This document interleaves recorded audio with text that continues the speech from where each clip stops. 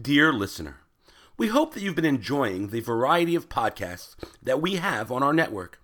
Now is your opportunity to help us by telling us a little more about you. Please visit jcastnetwork.org/survey and complete our listener survey so that we can learn more about you and your listening habits. Again, please visit jcastnetwork.org/survey. Thanks so much.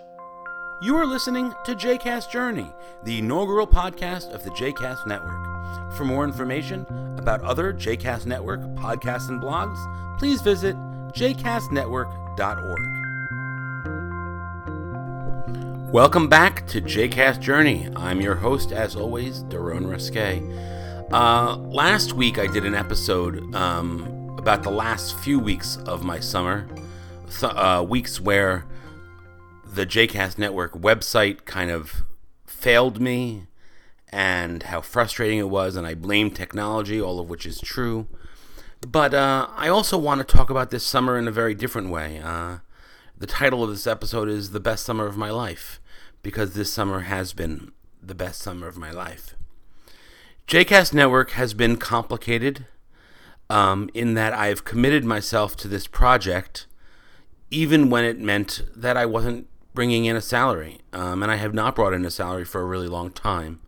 But on the other side of that, it has meant that I have had the opportunity, partially for financial reasons, partially because of my time, to hang with my boys. I have talked on and off about my boys. Some people do not mention their children. Some people, in some of my favorite podcasts, call their children the boy or the girl, and it's not because they don't care about their children, but only because they want to respect the privacy of their children. But I've called my children Nachshon and Betzalel, and I've talked about them. And so throughout JCast Network, I've worked from first thing in the morning until I picked them up at school, and then either I would get a little work done while they were playing Uno or hanging out or doing whatever they did, or I would work late in the evenings once we had put them to bed. But in the middle of the day, I would be their Abba, primarily.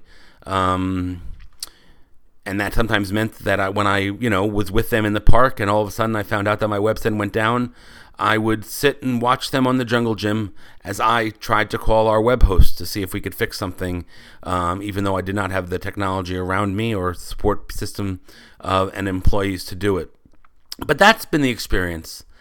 When we approached this summer, I knew that it would be quiet for JCast Network. As I think I mentioned to you, we had finally hit a really significant numbers of downloads, a number where perhaps we could start thinking about getting advertising for the network.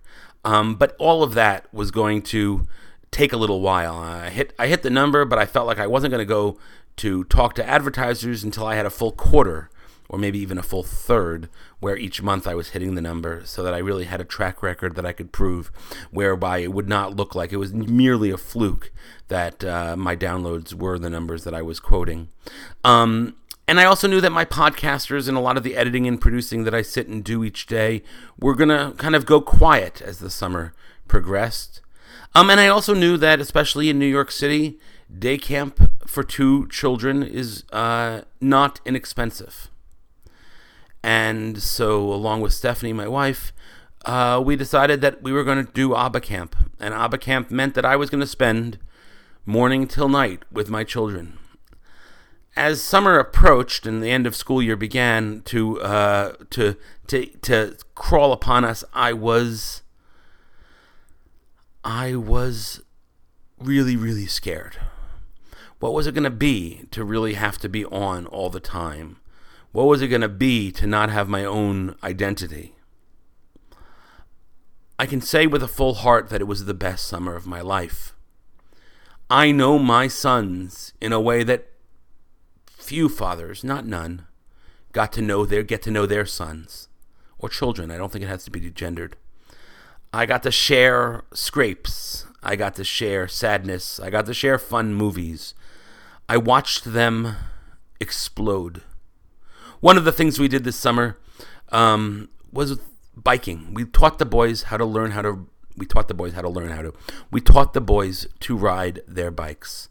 I reached out to my father and asked him if he would consider an early birthday present for our children and buy them two-wheelers without training wheels. My father, of course, said, "What do you mean no training wheels? You have to do training wheels." And I said, "No, I understand you don't." And he was open to buying them as a wonderful gift. And then I got to spend every day with them for the first 4 or 5 days, really painfully trying to learn how to bike. The first few days, Stephanie was with me, but then every other day afterwards, we were up at 8:30 in the morning and in our little spot working on biking.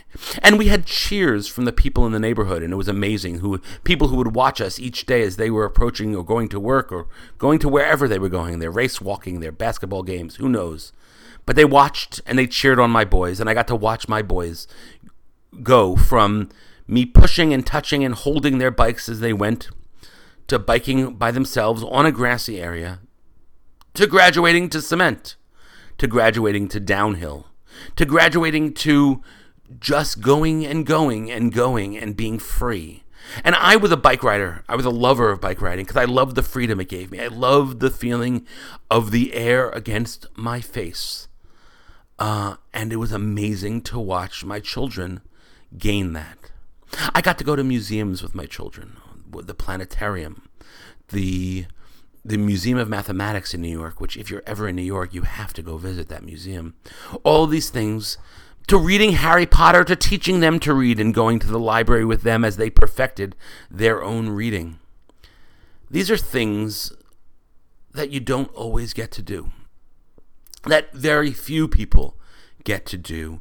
In this day and age, having a one-family income, a one-parent at home is rare, and having it be the male, the father, the provider, is even more rare. And Stephanie had a financially viable job, and I did not, and I respect what she did and appreciate that she enabled it. And it was an unbelievable privilege. I have some other stories to tell, which I will in the upcoming episodes in the weeks ahead, about some of the things we did and how special they were. But this summer has been the best summer of my life. Playing Uno and Sorry. Playing silly games. Watching my children go from not being able to hang and move on the rings in the park to the pride they felt as they went forward and backwards. You don't get that opportunity much. I kept a journal log on Facebook about that experience under the hashtag of AbbaCamp, and if you want to read more about that, facebook.com, and just check hashtag AbbaCamp. There's one post in AbbaCamp about a group of people who really love the group, the 70s mega group ABBA, but primarily it's me talking about AbbaCamp and other people referencing it. But that's for the next episode that I really do want to talk about. But it has been the best summer of my life, a summer that I probably will never get to re-experience, but a summer that I will never forget. And a summer that will always have a special, special place in my heart. And I hope that my kids were not 2 when I did this. They were 5.5, 5 3/4 by the end of the summer, 5 11/12 as of last week, or this week. And I hope they will remember it forever, because I know that I will. All right, well, that was a part of the journal of my creation of JCast Network, and I know it was a little quiet on the podcast front. A lot of shows were not as crazy. We're not as busy because people took their vacations, and it'll be busier now that the fall is here. But I wanted to share with you what my experience of the summer has been, and share with you what the greatest summer of my life looked like.